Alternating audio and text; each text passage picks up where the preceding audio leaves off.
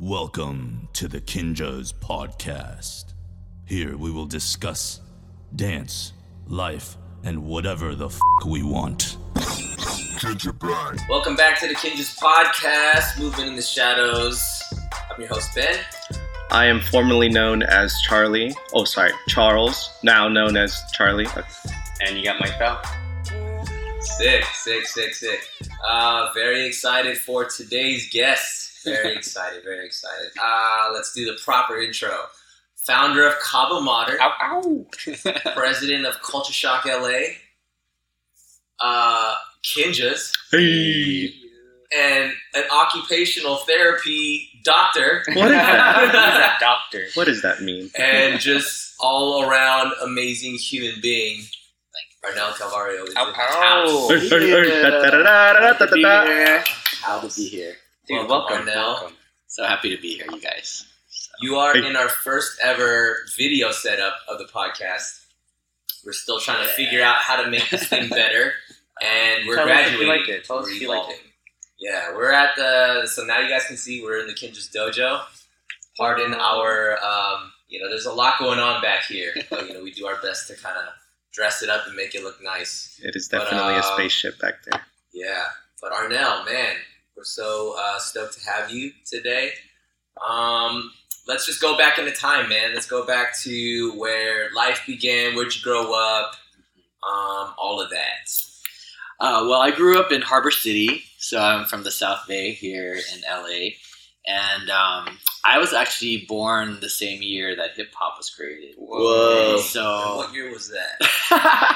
1973. What are you talking about, dude? Yeah, You were born hip hop. I was born the year that hip hop was created. Yeah. Yeah, so all of my childhood was actually, watching jams and battles in the parks, on my school playground. I would sneak into jams I wasn't supposed to, and battles I wasn't supposed to be at, all throughout elementary school. And all my older cousins, same, they were doing it as well. So that was my childhood. That's where I grew up in. And later on, we can talk about it later, but that changed and evolved. So as the culture changed, so did my connection to it. But that's where I grew up, and so where I kind of was for most of my younger life was Harbor City, Carson, Cerritos, and Long Beach, and all of those cities are major dance cities. So it's no surprise that part of my destiny was dance. Yeah. Yeah. Sick. Very cool. So dance, was that something that you just kind of picked up because of friends, family, MTV? Like, what was the inspiration? What was the starting point? Well, unfortunately, I was actually growing up pre-cable. So, dance was just a part of my actual upbringing live. So I didn't watch dance on TV at all. So it was just something that I saw in my neighborhoods. I was a really shy, awkward kid growing up. I didn't really believe in myself. So I really looked up to others. And so I was really a fan of the cyphers from the outside looking in. I always kind of share that. That's kind of how I felt. And then in my room or in the garage, that's when I would get down. I would literally roll out linoleum for myself in the garage. And I would create like a little dance space for myself in my room. And I only danced for myself back then.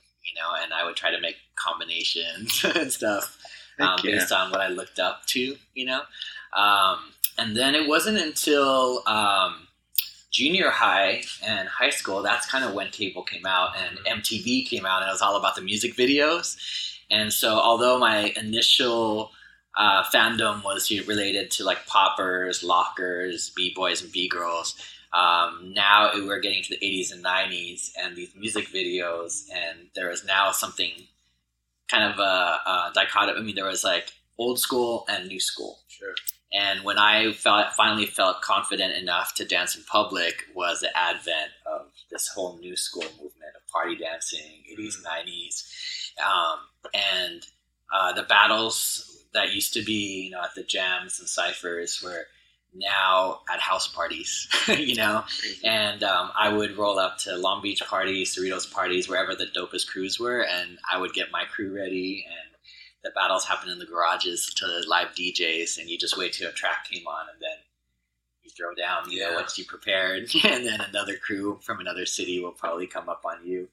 And there were no trophies. It was all just bragging rights. Whoever got the crowd hype the most, that was your prize, So I'm a product of old school and new school culture. Yeah. And that's why, when we'll probably talk about Cabo Modern later, that was the fusion of both mentalities. Yeah. Was the structure of Cabo Modern style, how I kind of built the family. And, Sure. it was based on the fact that I'm a product of both movements. Whoa. So within that time period, you mentioned you had your crew. There were other crews around. How did you guys know to where to congregate and where?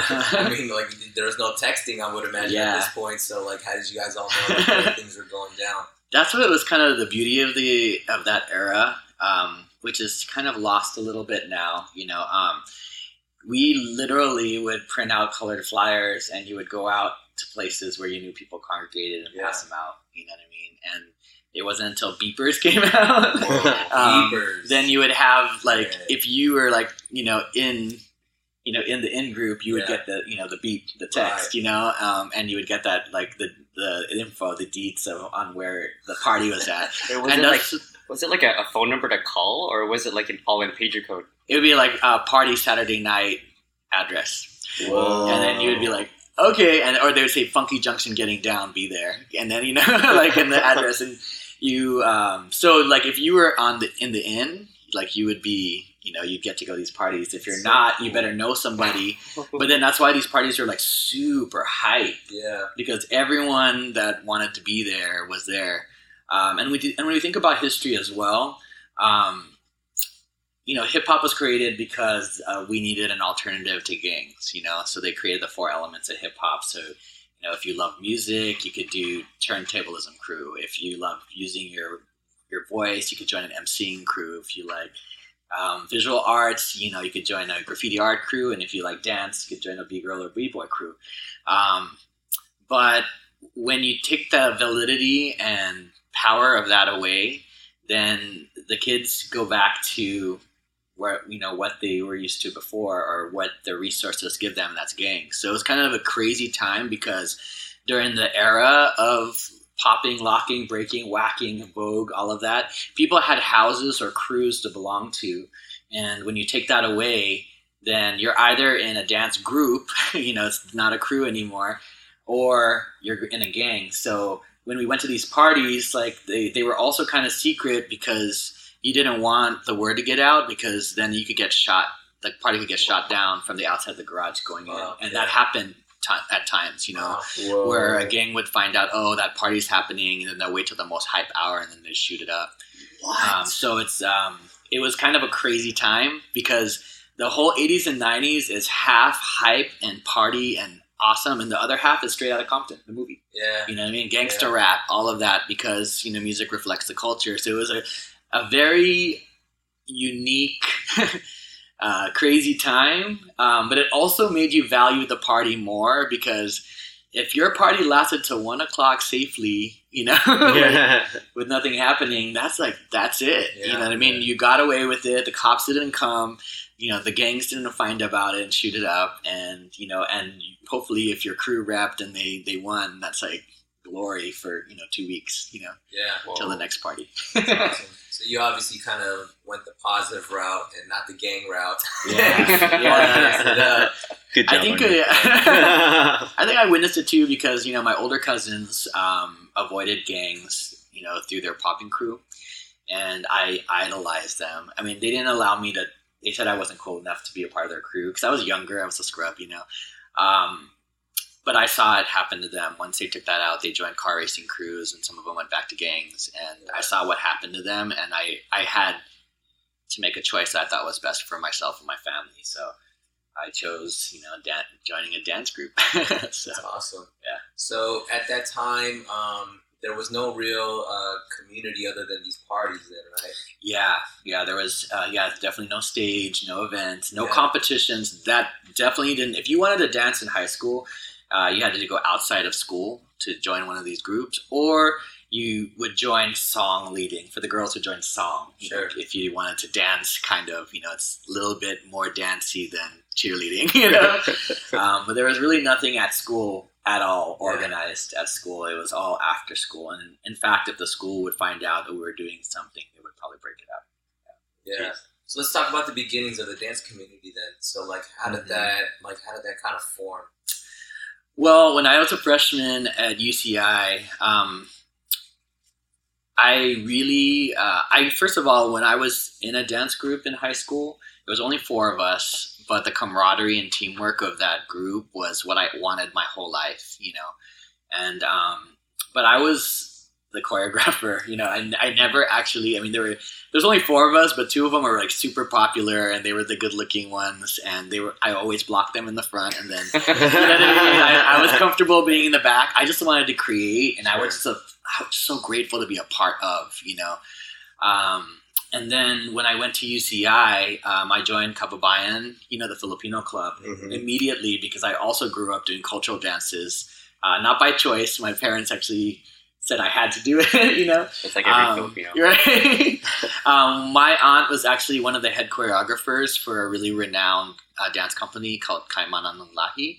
And so she said, all of my nephews and nieces will learn, So she formed like a dance company of all our cousins, and we grew up doing it. So the crazy thing is, when I went to UCI, I joined Kababayan right away, mainly because I wanted to do the Filipino Culture Night.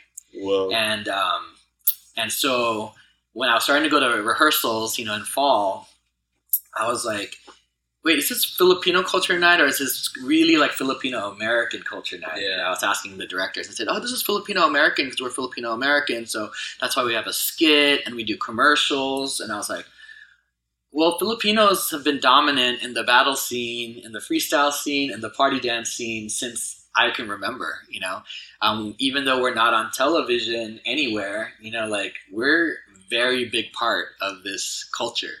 I think we should have like a more modern section, in addition to all the traditional dances. And I was naive because I was a freshman, and he was like mocking me and saying like, hey, I think you should do that then. Hold auditions, put flyers all over campus, and then just like, we'll make a whole suite just for you. Yeah. I was like, oh, dude, thanks. So I went home and made my color-coded like flyers, I was like, I should do some bright colors for some girls, and I should do some like lower tones for some guys, and I put it all over Aldrich Park, Yeah. and then I also put it all on every dorm. Yeah. On Mesa Court, and I just hustled because I was super excited. Yeah. This is a UC Irvine, right? This is a UCI. Yeah. And then I held auditions, and I had hella girls audition, and only one homie from my dorm guy audition. One smart guy. Yeah. Right? He and I we used to freestyle on my dorm balcony, and we would he would just leave Post-it notes on my door. Dance session, after class, and then we just meet and we'd have a ghetto blaster out there, and we'd just freestyling and make routines and stuff, and then a bunch of girls we didn't know from the dorm below us were watching us, and we didn't know that they were probably making fun of us a little bit. But those are the girls who actually ended up auditioning for Cabo Modern and got all their girls to audition. Nice. And ended up being the main choreographers for Cabo Modern in the first year. So I actually I knew one of the girls in Cabo Modern, that this one guy that lived in a household of guys that were good dancers was crushing on this girl.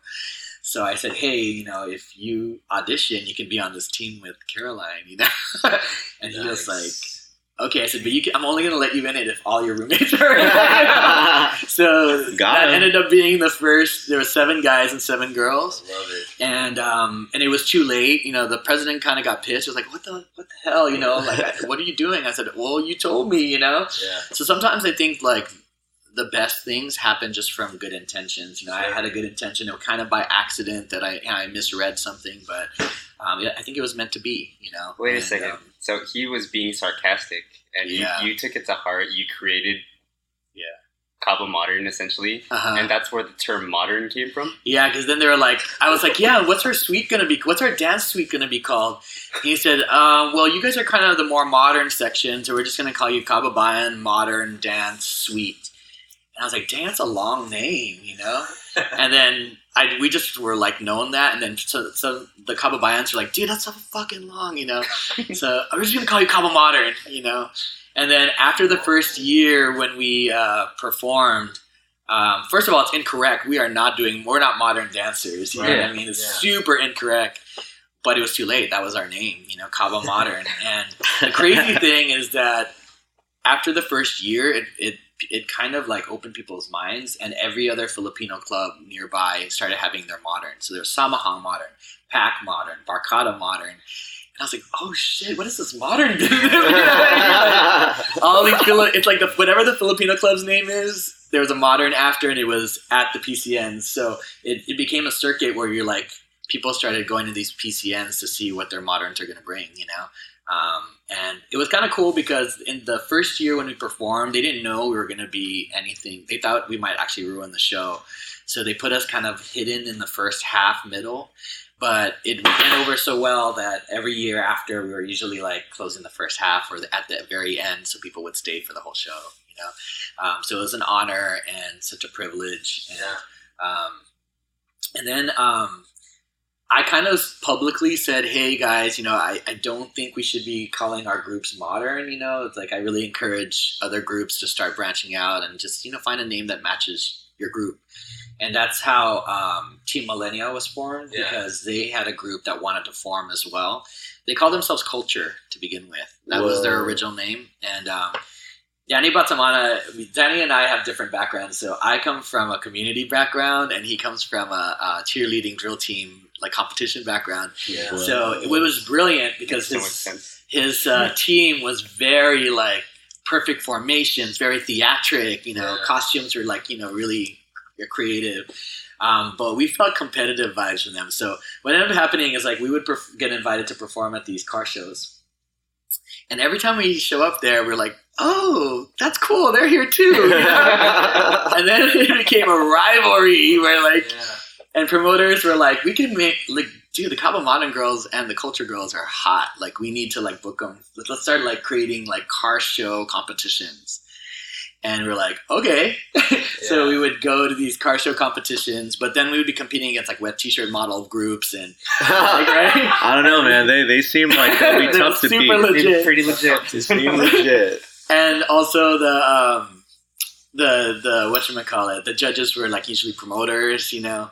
And then we'd also get invited to, like, now club promoters were like, oh, we should do that at our clubs too. So it was fun performing at these events, but the stage, there was never a big enough stage. It was never judged by like judges that we really thought, you know, were credible judges. And we didn't have space to even really fully show our artistry because our team started growing. I mean, our first year was 14, but then the next year was like 20. And the year after, every year the team started getting bigger, you know. So I was complaining to my roommate, and his name's Joseph Leasing. I was like, I'm tired of performing at these small spaces, you know, with that where we're not even treated with respect. We're kind of getting almost, you know, taken advantage of, you know. I think it's time for the community to do something about it, you know. And he was like, I need a fundraiser, and that's the birth of Vibe. Was from a conversation in my room with the lights closed. Just talking, you know? And then he's a man of action, so he literally put it together. He said, hey, you know, just realistically, there's not enough dance groups in the community right now to do a full show. So I'm going to make half of it fraternity battles. You know, fraternity sororities can enter their dance teams from all across, you know, Southern California. And then whatever dance community, you know, groups there are. So it'll be 2 competitions in one. So that's the way it was. And it was actually at the Aratani Theater. Oh, shit. Whoa! Yeah, so it was we were just there.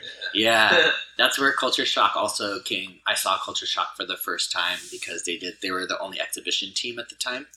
Because Culture Shock started actually a year after Cabo Modern did. They started in 1993. So they were like the first exhibition company, and Cabo Modern was, you know, the first, I guess, collegiate Southern California. But I also want to note that I was really inspired by Northern California groups. Mm-hmm. And there are a lot of groups in 92, 93 that started up. Jedi Clan was my favorite. You know, they were freaking dope. I idolized them. You know, they're just dope freestylers. You know, obviously like Randy was from Mind Tricks too, And then there was other groups like Housing Authority, and there's so many in the Bay Area that they were more confident with freestyle though. Like then Southern California were very good at dance routines and teamwork, but the Bay Area had that freestyle groove that was just so ill. So when I created Cabo Modern, I specifically was looking for Bay Area people that moved here. Oh, dope. And I would begin my recruiting, like studying it a year ahead. So I would find out who's a senior in high school up there. That's my cousins up there. Just like this recruiting, like way back then till And I would like ask, hey, are they like positive people? Do they want to be part of a group or more a solo? Yeah. That's how I got Jade, Shannon Kwan. Because she used to run, like hang out with the Jedi Clan a lot. Gotcha. So she, people from the Bay Area that would move down, I'd find them right away during Welcome Week. And I'd ask them to be a part of our family or to audition, But I literally actively like worked with my team to cultivate a family. I didn't just wait for them to go across the door. I actually went out and said, "Hey, come hang out with us," or come to our kickback. I think. And then when I'm there, I'd be like, "Hey, I think you'd be a perfect fit for our family." It's crazy. So essentially, like all these teams kind of were birthed out of like colleges, right? Yes. In the beginning, I started with all the Filipino organizations. Then it quickly expanded to actually Vietnamese and Chinese. But I think once we started having competitions, then it started spreading into non-college communities, and also Bay Area was starting to come down, because I was like, because I'm a fan of those groups that they're like Chain Reaction too. I was like, dude, we need to get them here. If you want to see a real show, you need to get them here. We're definitely going to try to get them here. Yes. Get Siege in here too. There's so many Chain Reaction. Mind Over Matter. That's crazy because I feel like, you mentioned that the birth of all this stuff was before the internet. There's no social media. There's no YouTube. Yeah. So all this stuff, like the word of mouth, was really the way that things kind of spread. Because when I first entered the scene, it was right around 2000, 2001. It was right around the time I met you. Yeah. And then I was introduced to the whole world of culture shocks to, and I remember seeing Chain Reaction for the first time right around like 2002. Yeah. And I was just like, man, like, where are all these crews coming from? And I didn't know at the time, I didn't know, like, oh, this is the dance community. I'm like, whatever this thing is, I want to be a part of it. And it was literally because a friend of mine had told me that, hey, you should go watch this show that Culture Shock is putting on. Buster Groove? Yeah. Buster Groove, man. Buster Groove, the very first Buster Groove was a response to the fact that Culture Shock wanted to do something, and Anna was actually, one of the directors at the time. Yeah. And we also wanted, the community was just getting a little bit too competitive because all we offered the dancers were competitions. So we wanted an event that also had exhibition acts and featured that as an option for people to aspire to, including Culture Shock, of course. But Buster Groove, the very first one, 2 facts, that was the first time that we had Chain Reaction and Mind Tricks and Mind Over Matter come down. Yep. Because before that, I was like, this culture that I idolize. I'm saying, whenever I get passionate, I start cussing, But this whole community, I was just so in awe because I had my Cabo Modern team there, and I wasn't directing. That was when Lee J was directing. Wow. Lee J directed the Cabo Modern team. Lee J's a part of Kinjaz. Yeah. And I already loved what he was doing because he really brought back locking, breaking, and popping mixed up with jazz. And he was really a believer of all these art forms, putting it together in a very cohesive way. And I was like, this is going to be the first time that Mind Tricks is going to see Cabo Modern in person, and they're going to see Chain Reaction in person. Whoa. This is going to be the beginning of Bay Area and Southern California finally connecting. So it was a really pivotal moment. And it was in the old Culture Shock Academy. You were there too? Yeah.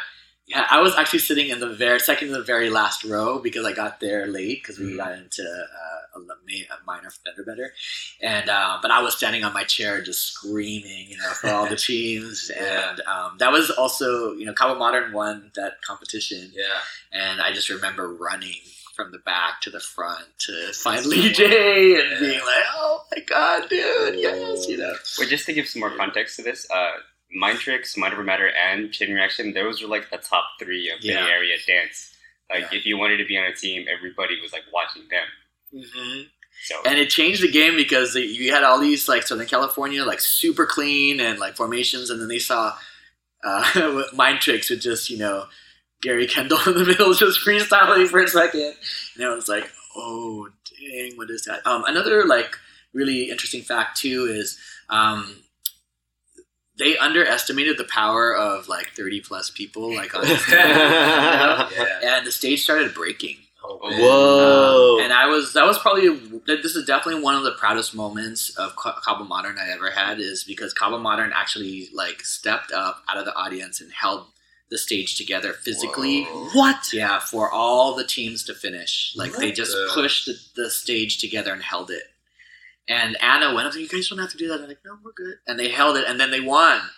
So I was like, that's crazy. we want to see everyone else at their best so we can take the W from them. That needs to be a movie. I feel like that's a movie. That's so like I'm telling you, come on, Vibrancy, let's come through. We'll call it. Let's make it the first dance show. Sorry, guys. It's really good, Charlie. I'll keep thinking. I like it. No, that's really good. Wow. So, like, just being a part of something from the very beginnings of it like that to seeing it grow over the years. I mean, so pretty much the early 2000s to, like, present day. And then, like, come, like, ABDC on MTV in, like, 2008, right? Yeah. So how did you, like, look at even a show like MTV's ABDC, America's Best Dance Crew, and what that did for the community and vice versa? Like, what are your thoughts on that?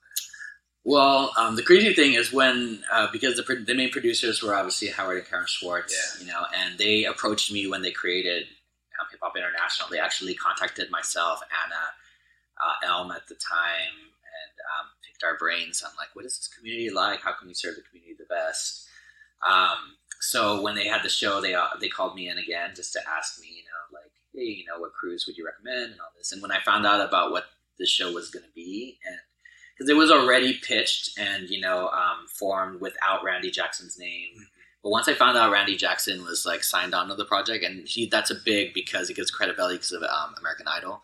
And I found out they signed Mario Lopez. I was like, oh dang, I need to get on the phone right now. Yeah. And I literally called Jabberwockies, and I said, hey, like for all our community, for the past decade, like we had no visibility on television at all. You know what I mean? I don't think I didn't grow up seeing a single Asian face on TV, besides maybe Nia Peoples and Fame. She's like half, Yeah. And like, I didn't see a single guy for sure. And I said, this is our chance for us to actually expose the world to a community that's been already thriving and growing for so many years. And I said, okay, come on, Jabba or Kaba, one of us is going to make it on the show, just one of us, please. You know? And when we both made it on, I was like, oh, damn, this is our chance. Let's take it, In my mind, I always thought for sure Jabba was going to win because Jabba's like my peers. So, like, they're the experts at their craft already, and longevity-wise, they deserve it, But, yeah, when Cabo Modern kept progressing, I was like, oh, my God, this would be epic if the top two, were going to rap at, for this first inaugural season. Yeah. But, television is as it is. And that's exactly what happened. Kaba versus Jabberwockies, ABDC Season 1. I actually saw an episode of that, and I just started dancing, and I was at my friend's house, and I was like, I bet you one day I'm going to make it on that show. Right. What season was But it's because of that show. It's because of that show, really, that inspired a lot of people to really push themselves to become like amazing dancers or the best dancers that they can be. So I think that's a very, very cool historic little pinpoint. Yeah. Told everybody. Yeah, we just wanted to to expand the face of hip hop to be inclusive of Asian Americans also, you know what I mean? Like, to really give kids an idea out there, kids, adults, anyone who, you know, like loves dance, you know, that it's possible, you know, and we're deserving of to be known as other things than martial artists or other, you know, stereotypical images on media. It's up to us. And so even when we were on the show, you know, you get asked interesting questions, and like colorful questions, I should say, right? Quote unquote colorful questions. I was like, we have a responsibility, you know, to represent. You're not only representing your crew, you're representing every community that, you know, supported you to get where you're at. So I'm very, very proud of how Jabbawockeez and Kabamata represented themselves, and also what they did after the show to kind of use their visibility to connect with other dancers around the world and create more, you know, start building things, you know. Yeah. So was it, you know, the best show in its structure and delivery, you know? Yes. I was joking. You know, that's debatable. But what it did for us, I'll always be grateful for, you know, and I think I'm grateful for that era of time. Criticism and you know, and not, you know, we had some criticism, of course, you know, for being on the show. I loved it because, I mean, being a part of that season, and it being just literally them figuring it out as they went along. And nothing was really planned because it was such a unique show format to begin with. And I think that's why it was such a huge hit. Yeah, because absolutely. I don't think I guess like general mass media has ever seen like urban dance crews in a competitive format, and then like seeing such a diverse range of styles as well. Yes. And then at the forefront of it being like these Asian kids like killing it, right?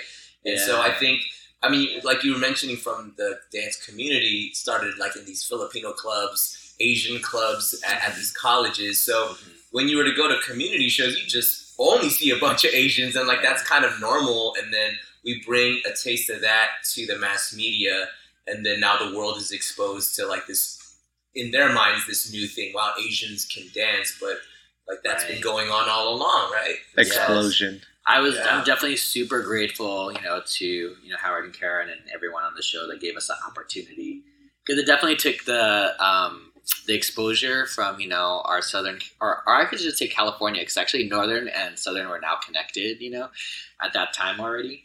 But it brought us the visibility to like a global scale, and it was such a blessing and honor for people like even on the other side of the country to be like, Cabo, I know Cabo Modern, you know. I was like, dang, that's like seriously humbles my heart, you know, to know that we can now, you know, reach other geographic, you know, areas. But it was interesting at the time too, because I also got some weird backlash too, you know, like you know, Cabo Modern was born from the Filipino club, but we weren't all Filipino. You know what I mean? It was anyone who was a part of the club is inclusive, so I got criticism why like none of my members were Filipino. You know what I mean? That makes sense. That was pretty interesting, and then I also got some weird. I read a lot of articles were like, oh, now Asians can dance, you know, it's a new thing. And I'm like, no, not now. Like, we've been dancing since the beginning, you know, of this whole culture. So that was just interesting to know, like, wow, this is how we use our voice right now when we have the visibility is extremely important. You know what I mean? And I'm grateful that, like, you know, Mike and you know, and Cindy and, you know, all of them really thought about that you know, they really thought about whenever they're speaking, you know, like they represent something bigger. Yeah. You as well, you know, you and the Jabbas, you know, so it was a really interesting time, but really like pivotal time, you know, too. So with that, like from the mass media exposure through like these dance shows, and do you feel like that was like a benefit to the overall community that like these things kind of came from? I think the show gave us exposure we needed, but it's similar to when in the 80s and 90s when all the dope crews like Rocksteady Crew, New York City Breakers had their visibility.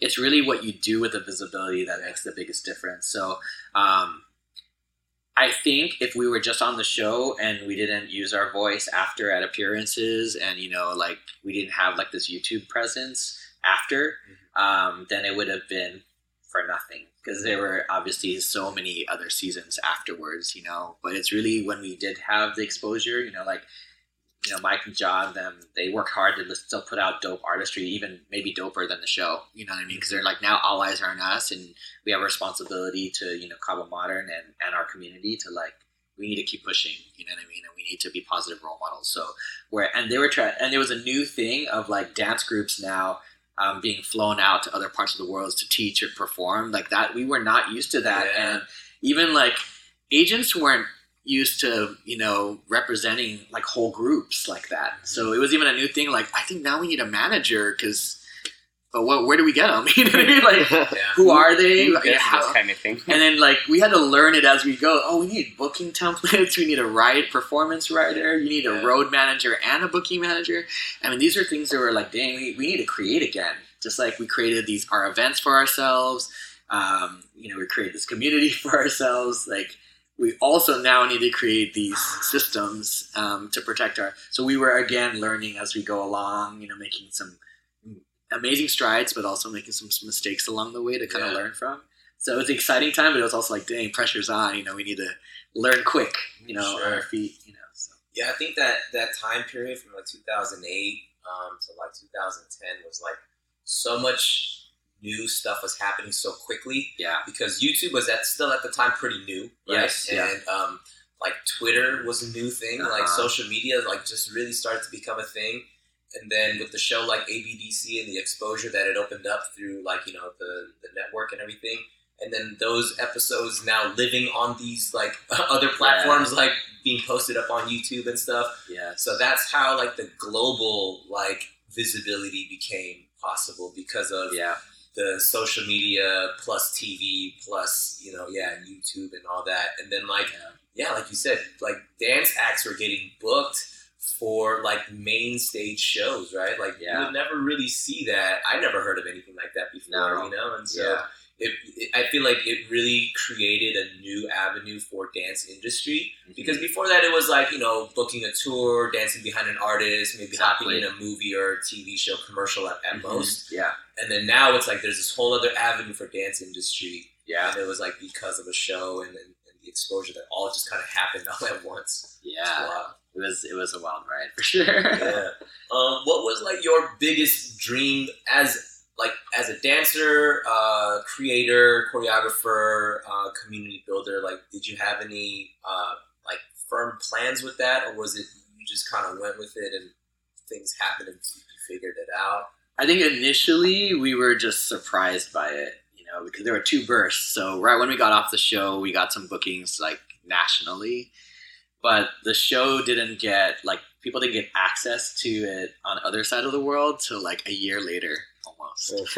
So it was weird how we were like really busy, like going to all these colleges. We were going to Hawaii like a zillion times because the Hawaiian community like really like identified with Cabo Modern, I think because of the whole family aspect, I believe.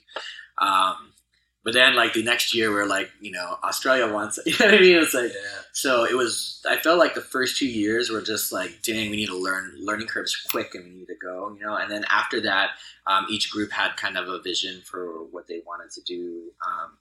For Cabo Modern, we were just kind of riding the wave, I know Java opened their show in Vegas, which like completely again changed what was possible for our community. For us, we kept riding the wave, and then realizing later that individually, our members had different dreams, that need to be pursued. So we kind of just rode the wave, But I think in my mind, I was like, what we all learned from this, something is going to be possible later. It might not be Cabo Modern, but there's going to be something that this is planting the seeds with. And in my opinion, I think it was Kinjaz.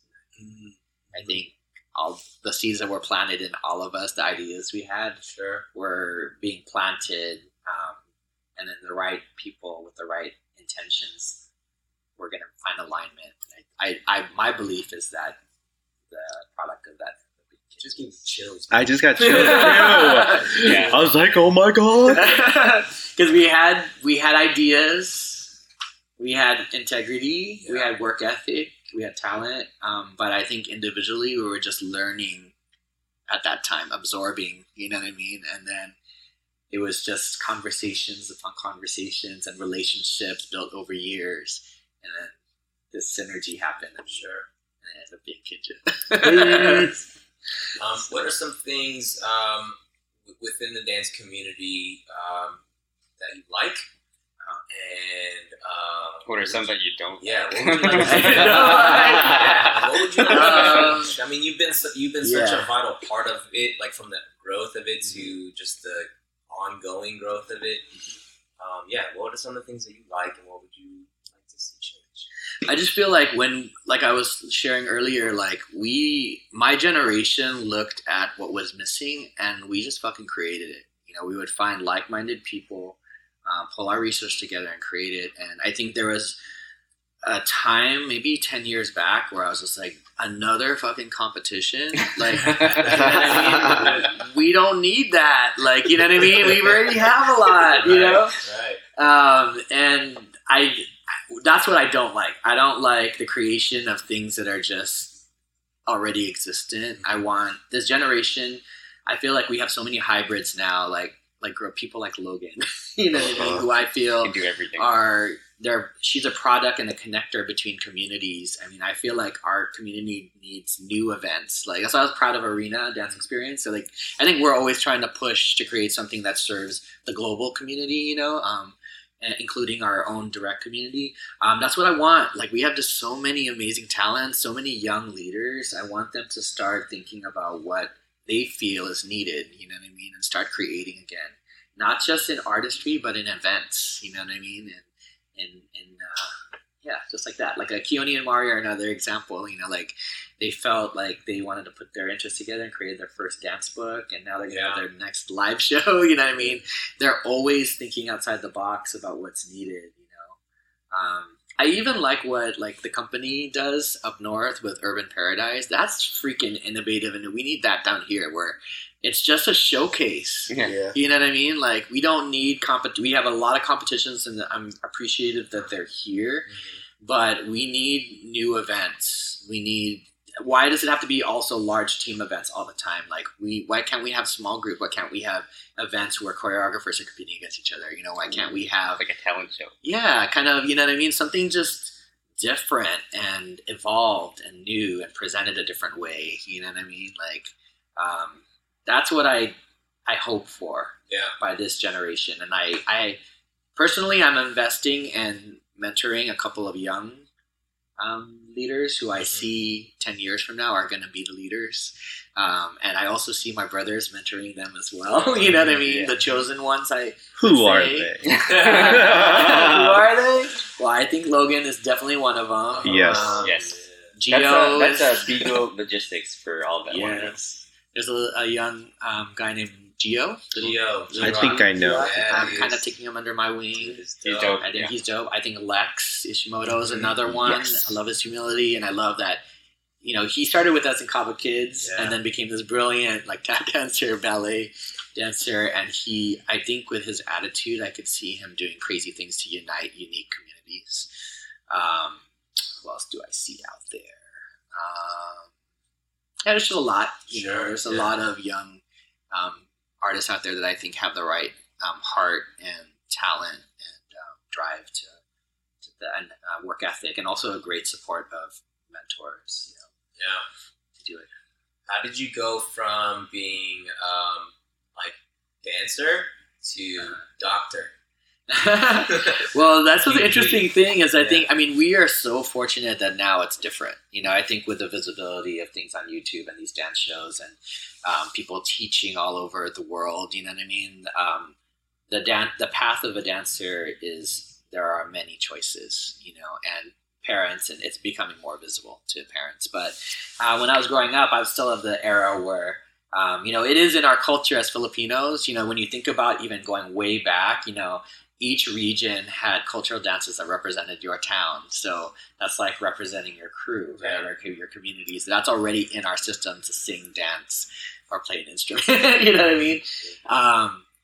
But that was not considered a viable way of living. You know what I mean? So, and in my mom's side, they were all health professionals. So, being the mama's boy that I am, you know, I wanted to make my mom proud, and I kind of just had an early interest to be, you know, a health professional. So I was on the path of being a doctor when I was at UCI. I was pre-med. I was a bio major. But I love the psych classes. I love my sociology classes. So so I did both at the same time. I was my bio major and doing Cabo Modern. But because I'm a late bloomer, and like I said, you know, I was kind of bullied and teased for being different when I was little, and I didn't really believe in myself until, you know, high school, you know. I kind of ended up majoring in Cabo Modern. You know what I mean? Like, freshman year, I had just almost straight A's, and then it went south sophomore year, junior year, you know? Yeah. And but that was good. Like, I don't have any regrets. I did struggle, but I needed that character building, you know what I mean? And that sense of self, you know, just building within, you know, as a leader. And I needed those skills to just succeed in life in general. So even though my grades were plummeting, like, as a person, I felt like I was growing into a much more confident, brave person, you know. Because my first year of Cabo Modern, I was scared, you know. I mean, every rehearsal, I was terrified, every single one. You know? So I would prepare. I would have a schedule all, like, written out, because I'm a freshman directing the most popular juniors and seniors out there. You know what I mean? Yeah. And they were the cool kids again, and here I am, like a scrub freshman, you know what I mean? Directing them. But every year, you know, I was like, I got this, you know. Yeah. I actually was Cabo Modern director for 2 years. In the third year, I actually stepped down and auditioned, because I was like, I need to know that I deserve to be in Cabo Modern myself. Yeah. So I actually stepped down from leadership and auditioned. That was the scariest thing in my life, because now I was like director for 2 years, and if I didn't make it the third year, that was like, I was shambles. But I made it. So the third year, I was just a member, and I got to experience, like, oh, this is what it's like being a member and having directors. And that year was tough, so I actually went back to leadership. Let me take this thing back. Hey, you guys aren't doing it the way I want to. So. Well, that says a lot, you know, to be a director for 2 years and then just find yourself in the position to want to audition again, just to prove that you can own this position. I feel like that's something that not a lot of people could do. So props to you, bro. Thanks, man. That's dope, man. Thank you. How has dance been able to help you in occupational therapy? This is what I have come to learn, is that I don't think any of us are meant to do one thing in life. I think we are the sum of many brilliant things, you know, like even the most successful surgeon, like, probably is a marathon runner or likes to, as a foodie, you know what I mean? Like, we're a combination of different passions. And I think when we stay true to exactly who we are, we can be the most brilliant combination of that authentic self. And so I knew a part of me was going to be a doctor. I love working with patients. I went on a medical mission to the Philippines one year, and I did surgery. So I did cataract surgeries, tumor resections, delivered babies. Wow. And I realized I could do it, but I didn't love it. I love being in the recovery room the next day, seeing how they're doing, you know, giving them the care that they needed to move on past the procedures. Everything else seemed like I'm doing something like an anatomy, you know what I mean? And I realized, like, my brilliance, I want to be a health professional, but my brilliance is with people, you know? So I just started like I did with dance. With dance, I went to every jam. I went to, like, wherever I could find dance, I just experimented, and then I found my path. So with health professional, I started volunteering at every department and did local hospitals until I freaking landed on it, you know? And I landed on physical therapy first, you know, because I was like, that's it, you know, I want to help people rehab and walk again and whatever. But then it started being too exercise programming, you know, and then I was like, oh, it's procedural again. I don't freaking love this, you know. And I bumped into occupational therapy because it's actually, the framework of occupational therapy is a combination of biology, psychology, and sociology. And remember how I mentioned earlier, I love psychology and sociology. I was like, this is it, you know. And I had a mentor, this girl named Amy Chin, who she was a OT assistant, but she's so freaking creative because she was an artist before she became an OT assistant. I was like, that's me. That's what I want to be, you know. And I applied to. I had terrible grades. Okay, so I graduated from UCI. Just graduated, you know. Made it out. Not well. Yep. And I'll just be real. I had a 2.45 GPA. You know what I mean? Hey, I had that in high school. Okay. It's still passing, you know? Yeah, I still made it, you know. I had a 2.545 GPA graduating from UCI. And I wanted to go to USC because that was the top program in the country for occupational therapy. So I said, hey, you know what are my chances? I went to the thing. They said, you need to get straight A's and everything else, all your prereqs, and you need to kill it on DREs. So I did. I decided to take all those classes that were prereqs over at junior colleges, and I just aced them all because I loved it. You know, I loved those subjects. And then I actually got in, like, I basically wrote a personal statement, and I used my journey of dance as my personal statement. I said, just like dance, you know, when I found out who I was, that's when I succeeded. And with occupational therapy, I didn't succeed with my grades because I didn't find this path. But if you look at all my grades since I knew I wanted to be in occupational therapy, that's reflective of my true ability and who I am. And if you give me a chance, you know, I'll represent this school to the best like I can, you know, as a professional, and I'll get back one day. So they got me in. I got in on conditional acceptance, and they said, if you get 1 B your first semester, you're out. Whoa. And I said, fuck yeah, I'm going to get all straight A's, and I did. So, and then I ended up graduating there, and then after that, I was offered to be in the first graduating class. They launched the doctorate program exactly when I graduated my master's program. And they said, hey, we want this first class to be diverse, and we want you to be a part of this class. I said, okay, I'll do it if you pay for half my tuition. Yeah. And said, the hustler right now. And they said, we'll let you do it if you do your, you know, doctorate project on my research. And I said, I'll do it if you let me do it with research, but you let me do it at Children's Hospital LA where I want to work. Whoa. And I got it. If have paid for, I got it at Children's Hospital, which was my first job. But my first year as an occupational therapist, I was in my doctorate's program, working full time, and I launched KM Legacy that year. So that was the hardest year of my entire life. What year was this? This was 2002, 2003. Whoa. Yeah, 2002. So that was the hardest year of my life because the doctorate program was really difficult. I was a new therapist. You doubt yourself as a new therapist. And again, I was a leader of Cabo Modern, but of all the leaders, because Cabo Modern Legacy, the first year, was only all directors for the past 10 years. Yeah. So, but it was good. I got through it, and I actually became a better person through that process, I think. It's incredible, man. That's wild. Wild. Yeah, man. Do you feel like dance is going to be a part of your life forever in some shape or form? Like, what does that look like even if you're not necessarily performing yourself? But, like, what is dance to you for life? Dance is a part of my life. It's a part of who I am. I will always be a dancer, you know, whether I perform or teach or whatever, support.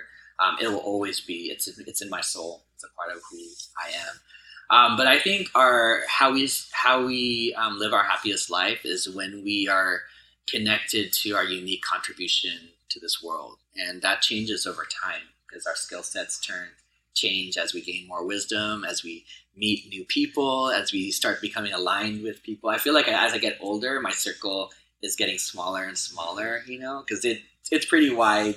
Over the years. But I'm cutting back every year, you know what I mean? I'm becoming more intentional with how I spend my time. And I'm paying attention more, like, I'm not going to teach a choreography workshop that I feel like everybody, so many people around me can teach. That's why I only teach Roots Before Branches, and I teach leadership tools for the dance leader, because I will always be a part of the community. You know, I will always have dance in my life, but how that looks will change as I evolve as a person and I gain more skills to offer, the world. But that's why, like, even with Cabo Modern, after we celebrate our 25th anniversary, I'm handing it over to new leaders to, advise them and mentor them. And Culture Shock LA, I just completed my, I just stepped down from my role as president of Culture Shock LA. Whoa. Yeah, because I created a term limit in the bylaws, and I already hit 10 years. Because I've been a part of Culture Shock LA for 20 years, and I've been a leader for Culture Shock LA for 15.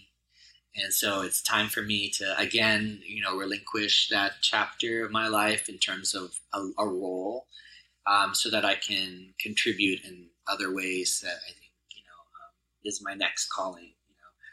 I think Kinjaz is my perfect place to be right now because the culture is very encouraging of new ideas, and it's composed of like some of the best human beings, that I know. Just happen to be fucking dope dancers and creatives. I just trust everybody on our squad, and we're also surrounded by kin even outside the squad immediately that I also have equal admiration for. And I have ideas, you know what I mean, for some of my next things. Awesome. So we'll see. Well, speaking of which, Kinjaz, like, what is Kinjaz to you, and like, what is your vision and ultimate like wish for Kinjaz, for us as a whole, for Arnel as a Kinja? Kinjaz is the embodiment of me being in the circle now. I'm not in the outside of the circle anymore. I am a part of, this is my squad, you know what I mean? This is my, the power of Kinjaz is the kin, and that resonates with me because that's, again, what I've always wanted my whole life, you know what I mean? I wanted it my whole life, and I want that for everyone I care about, you know what I mean? I think everyone deserves to be included in something special, in whatever they love, And so it's when I think about Kinjaz, even in addition to all of the dope, fun experiences, it's the kinship and what I think we can do with our kinship that is why I'm here and why I'm always going to be here. And all these friendships too, like some of them are, some of you guys I've known since you guys were like really, really young, like these are friendships that are decades long, and the new ones are just like deep, new but deep, you know what I mean? We have deep talks and we want to see each other succeed. So Kinjaz is what's new, and it's also what feels true, feels authentic. I mean, the hype is real, within for each other, right? We're each other's greatest fans, I think. We are, man. It's because we're all brothers. Pretty hard. We get snaps and props all the time. Yeah. And I think when you have that matched with talent, intention, work ethic, heart, you know what I mean? Like sky is the fucking limit. Yep. But like Arena is one of it's an arena dance experience. It's not just the competition or the jam alone or the camp alone. It's the combination of all that. Yeah. That's makes me excited that we're focused on experiences for the communities we serve and for ourselves, you know what I mean? So I'm excited for what that is now and what it will be in years to come, and I'm excited for like all the branches like this, where we're connecting people from like all around the world in different ways. Now in audio form. Yeah, I mean, I love that. And video form. Even the gaming, what John Ha's doing with the gaming, we're just so, the fact that we're connectors, that's like makes me so freaking proud because that's what I've always believed in from the very beginning. It's connecting people. So even my video, that's my tip. I did connect because that's where my mind is at like right now. So I see myself doing projects, certain things like launching things. That's where I see myself in the coming years. Of finding new ways to serve and also ways to grow into a better version of myself through these projects. So yeah, I love what you're doing with Roots Before Branches too. Yeah, because I think that's a very unique, just a class format. It's not just your average dance class with a bunch of eight counts. I love how you get into the history of the culture and the dance and like where each dance originated and who are the founders and the originators of these dances, and you do a really good job of educating everybody in that class. And when I first took it, it was something that it completely was out of my expectation. It blew my mind. I was like, wow, this is really good. It's really well done. So I would love for that to keep growing, to keep pushing. And it's really good to see. What would you give in terms of advice to, let's say, like the young generation, like the Logans to the Geos, to these up-and-coming kids who are amazingly talented, have so much at their fingertips, and you having like been in the game for as long as you have and seen tons of things happen from the beginning and change and grow, what kind of advice would you give to this younger generation? That's a really good question. I think first of all, I would say just know that life is the combination of making things happen and letting things happen. So there are things that you need to take action, initiative, and bring the right people together to make happen. But there's also a grace in having faith that things are going to come together, and some things are out of your control, and you need to trust in the process and trust in the journey. So I always say it's both. It's making things happen and also allowing things to happen as well. The push and pull of both. Another thing is I think everyone needs a mentor. We're not meant to know everything at every stage of our life. And you can do things well on your own, but when you have a mentor or you're with a group, that's encouraging, you can get there faster and better.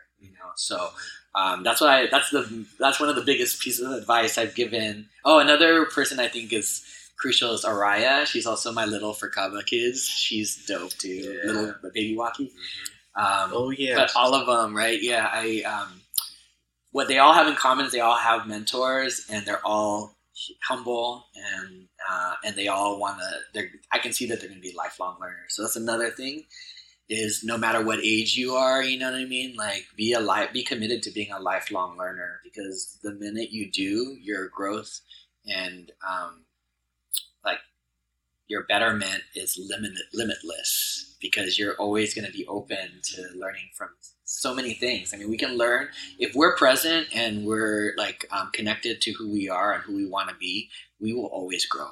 You know what I mean? So the problem is sometimes we're so busy, like as task completers, that we miss the whole process.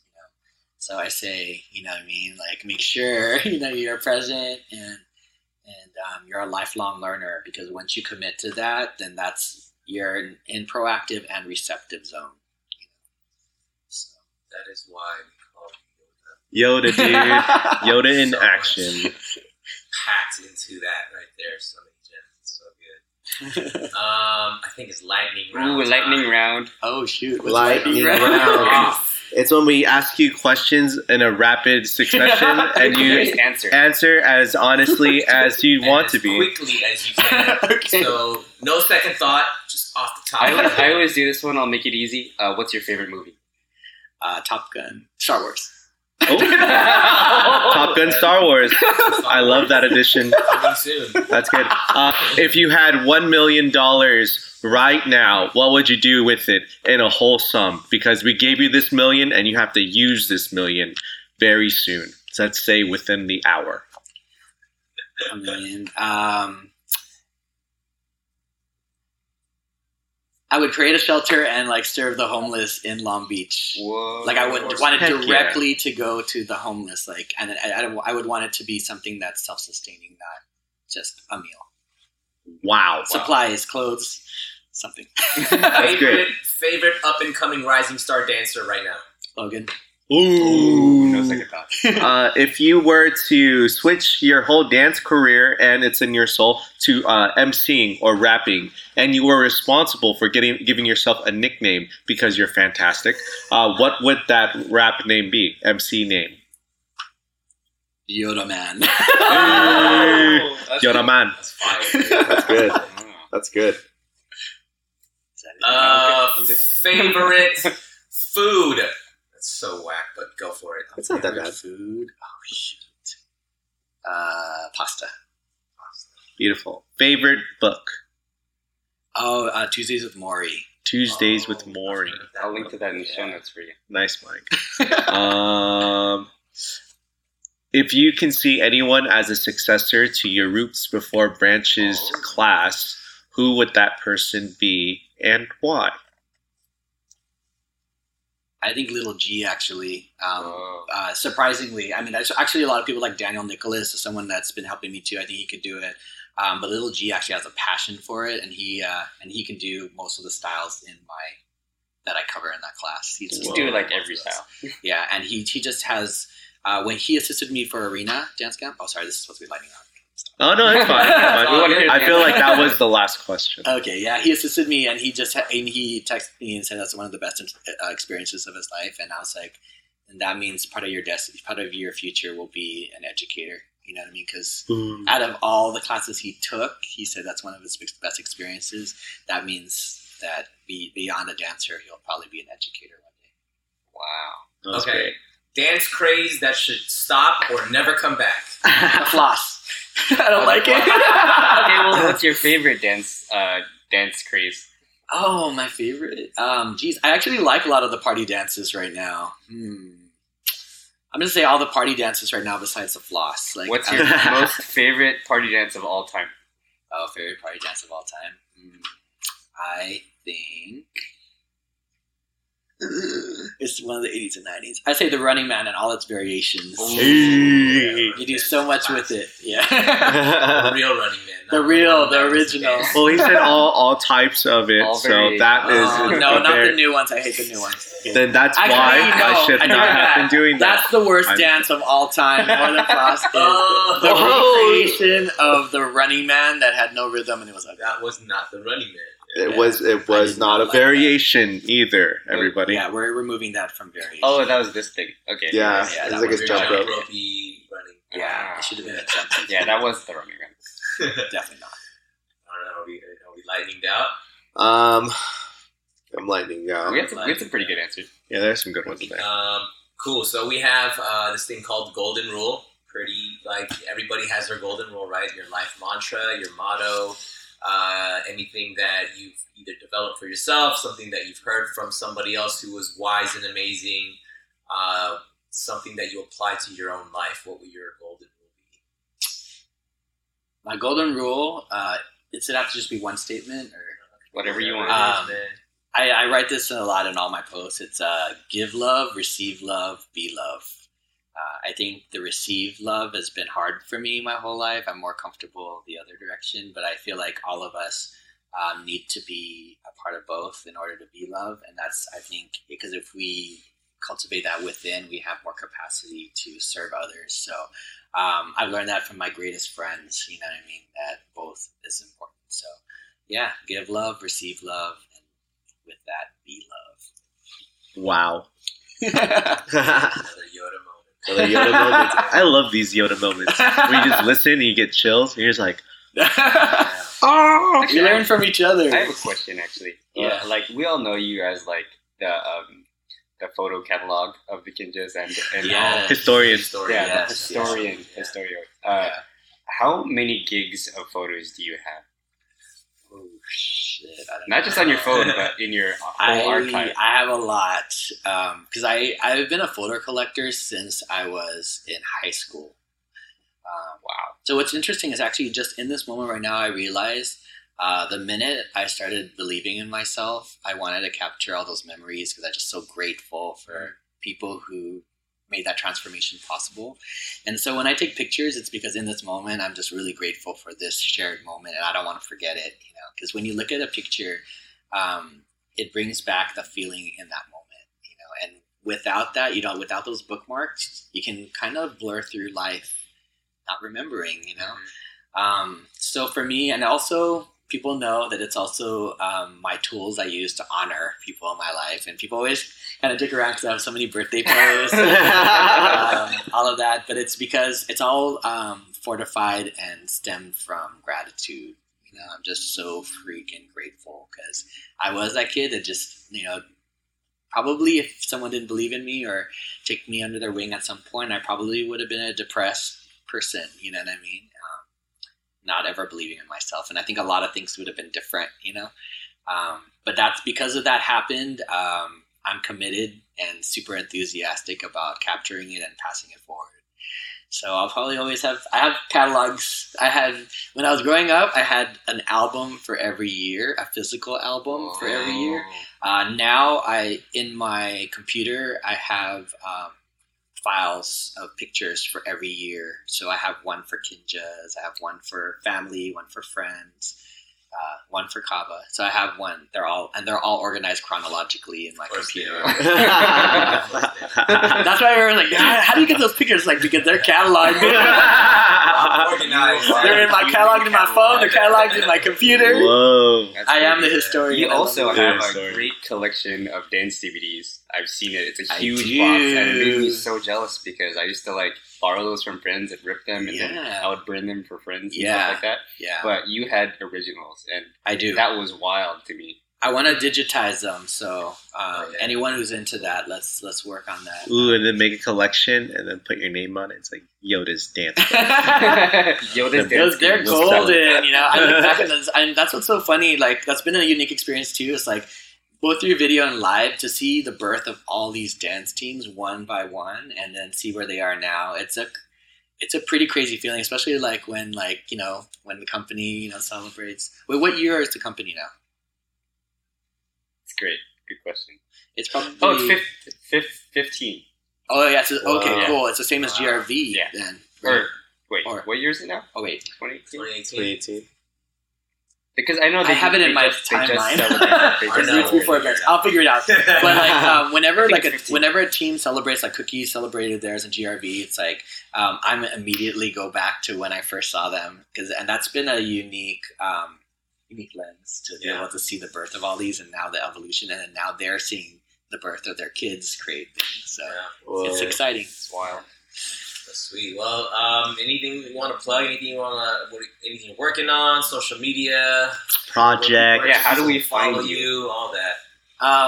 Well, I'm committed to teaching Roots Before Branches and leadership tools for the dance leader. Those two specific workshops.